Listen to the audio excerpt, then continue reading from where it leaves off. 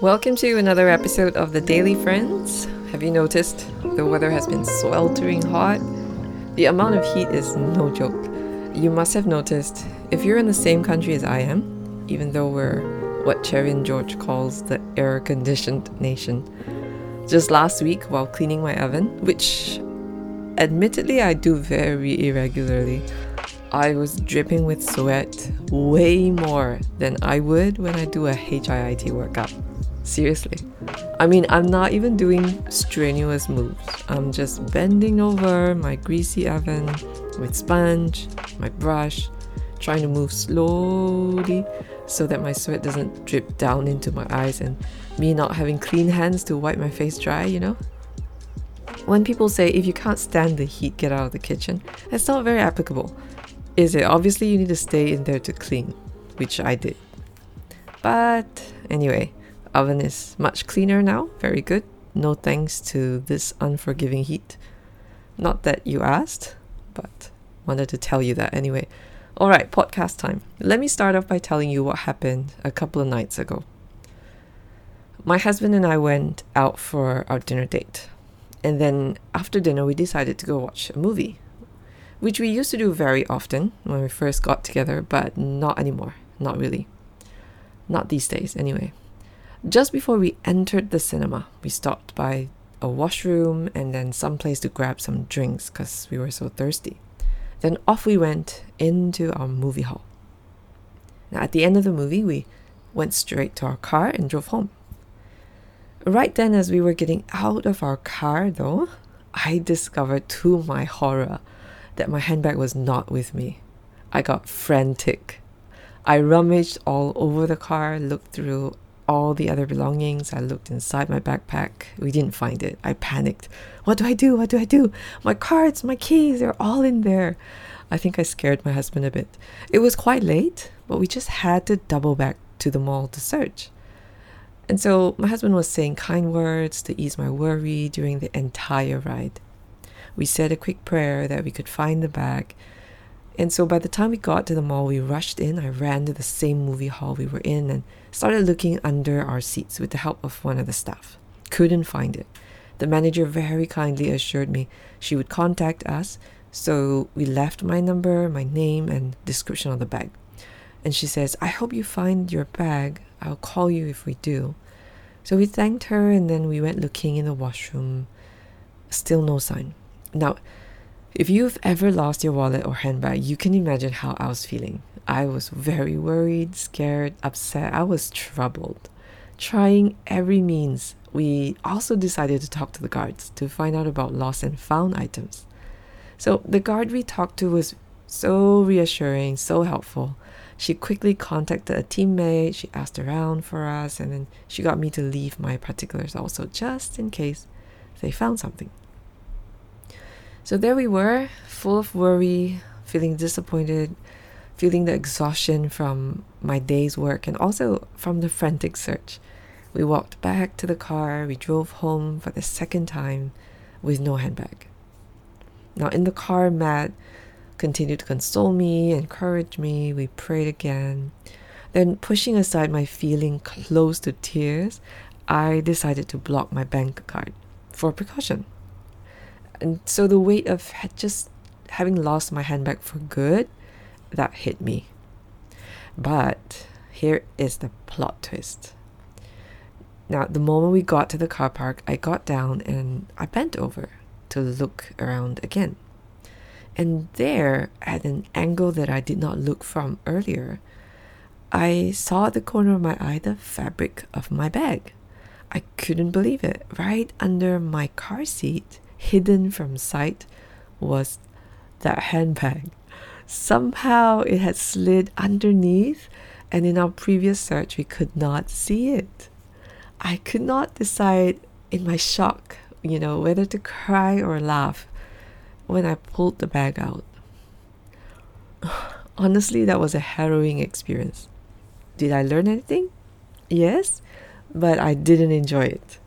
All I can say is I am so thankful for my husband and the kind manager and the helpful guard who were all very assuring and nice about the whole thing. Anxiety in a man's heart weighs him down, but a good word makes him glad. Proverbs 12:25. Or, as the King James Version putteth it, heaviness in the heart of man maketh it stoop, but a good word maketh it glad. That was definitely true for me when I was so anxious and I was beating myself up about losing my handbag. Kind words spoken to me made all the difference. I can think of so many occasions when someone would pray for me, sometimes after I've shared a prayer request, or sometimes when I had hardly shared anything. And some of those prayers would be so on point, they lifted my spirits in ways even I didn't know I needed. Like Proverbs 15 that says, to make an apt answer is a joy to a man, and a word in season, how good it is, right? So maybe you've experienced that too. Someone talks to you and he or she spoke words or prayed something that really hit the spot.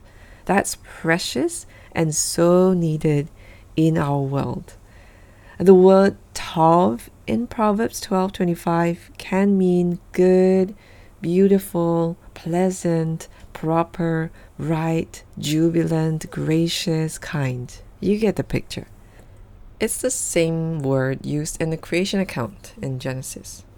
When God made light and darkness, made the creatures, the vegetation, he saw that it was tov, it was good.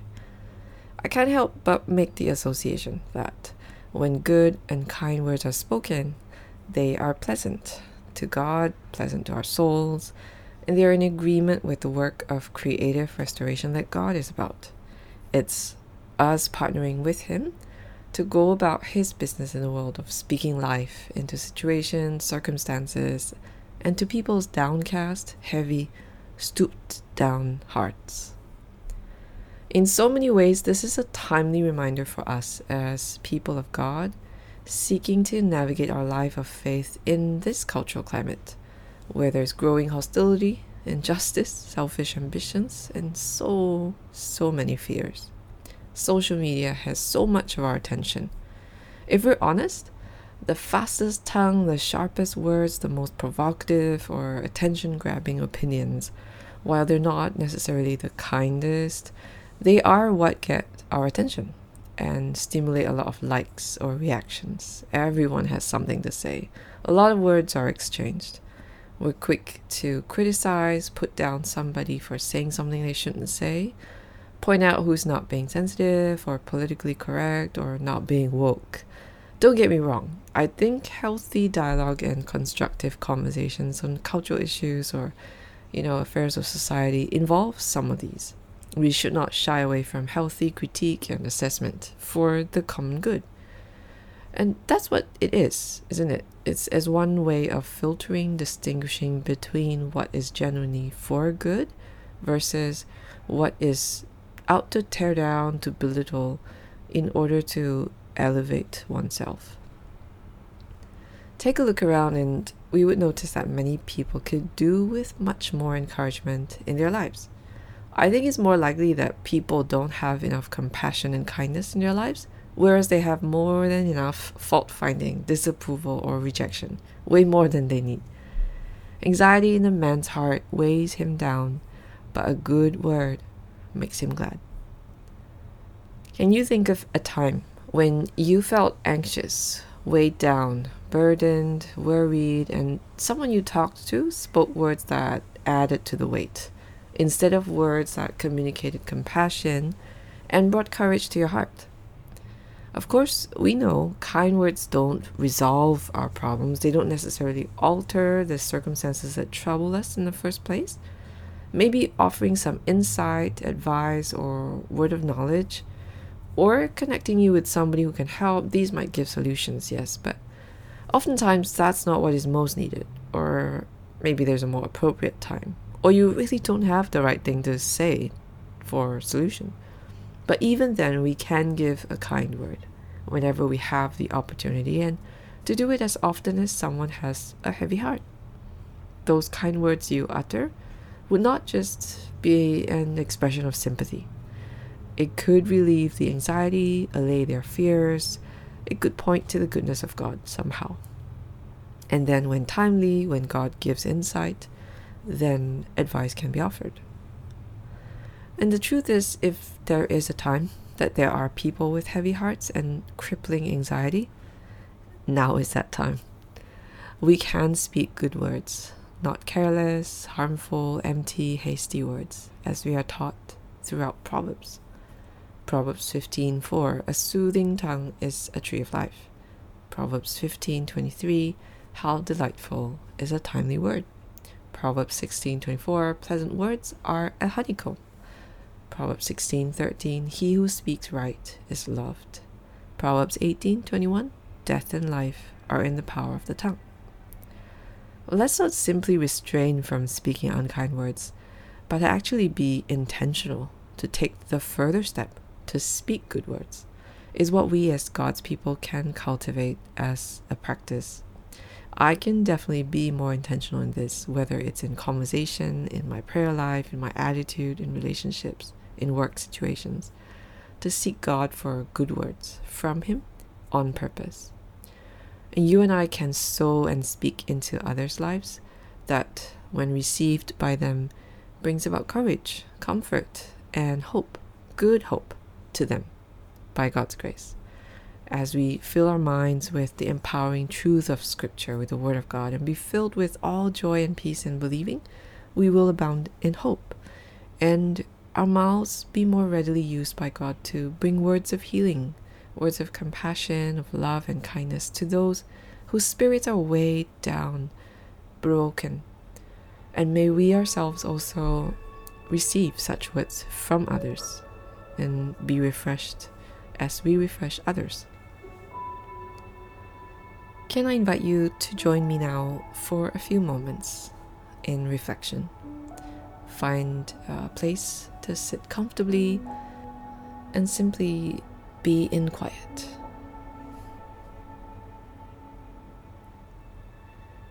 Are there any anxious thoughts you've been having? Any burdens, concerns, worries lately? Bring them up to God as they come to mind.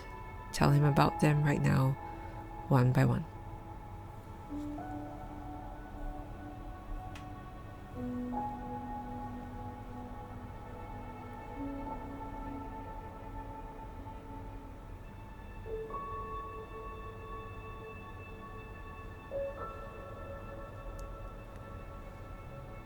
How do these anxious concerns affect you? Pay attention to their effects and express them to God freely.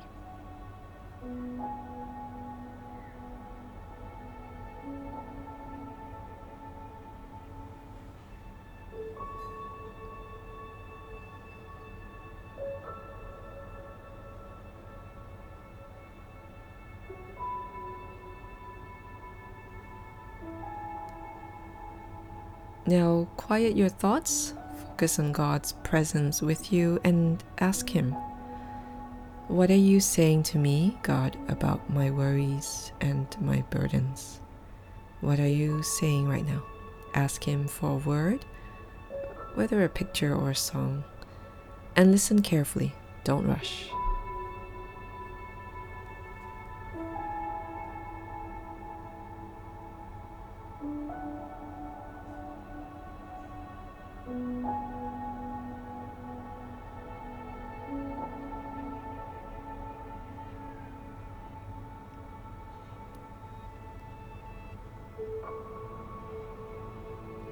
What did you receive?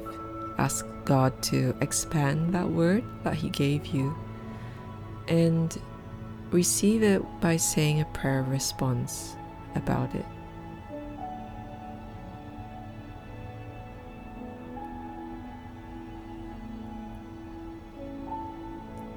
Good.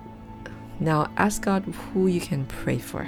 Let God bring a person to mind, or persons, and pray for him or her.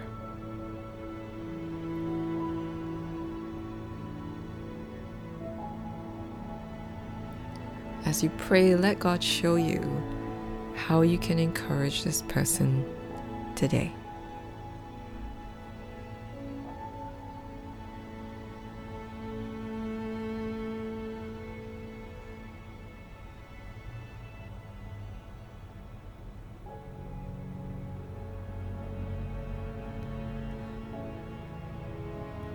let God point out to you if there is a word He would like you to share with him or her.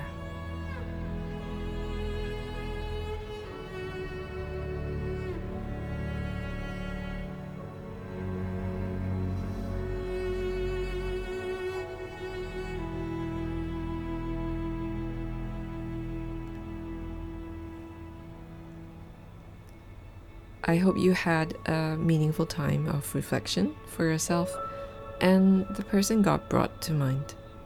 He is always wanting to encourage, always wanting to demonstrate His loving kindness to us. Let me pray for you, and then we will end. God, we give thanks for your scripture that reminds us today that you have called us to be part of speaking good and being kind. And so let the rest of this day teach us your loving kindness and help us to reflect it in not just our words, but our thoughts and our actions as well. That our posture be one that demonstrates your kindness, that as freely as we have received your kindness to us, so freely we express it to others as well. Whether it's in our interactions, our decisions, our choices, our posture throughout the rest of the day. And so with that, we commit our hearts into your hands in our lives, and the persons that you brought to our minds to pray for and to encourage. Help us bless them just as you have blessed us. With that, we pray this in Jesus' name. Amen. All right. Thank you so much for tuning into this episode of The Daily. Pastor Andre will bring us the final episode tomorrow for season 2 before we hit the pause button on The Daily for a period of time. Have a fabulous day, friends.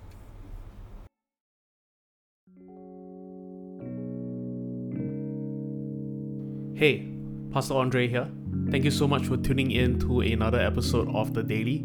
If you like what you're hearing and you want to check us out, you can look us up on Facebook or Instagram, or check out our website www.thecity.sg for more information. Have a great day ahead. Grace and peace.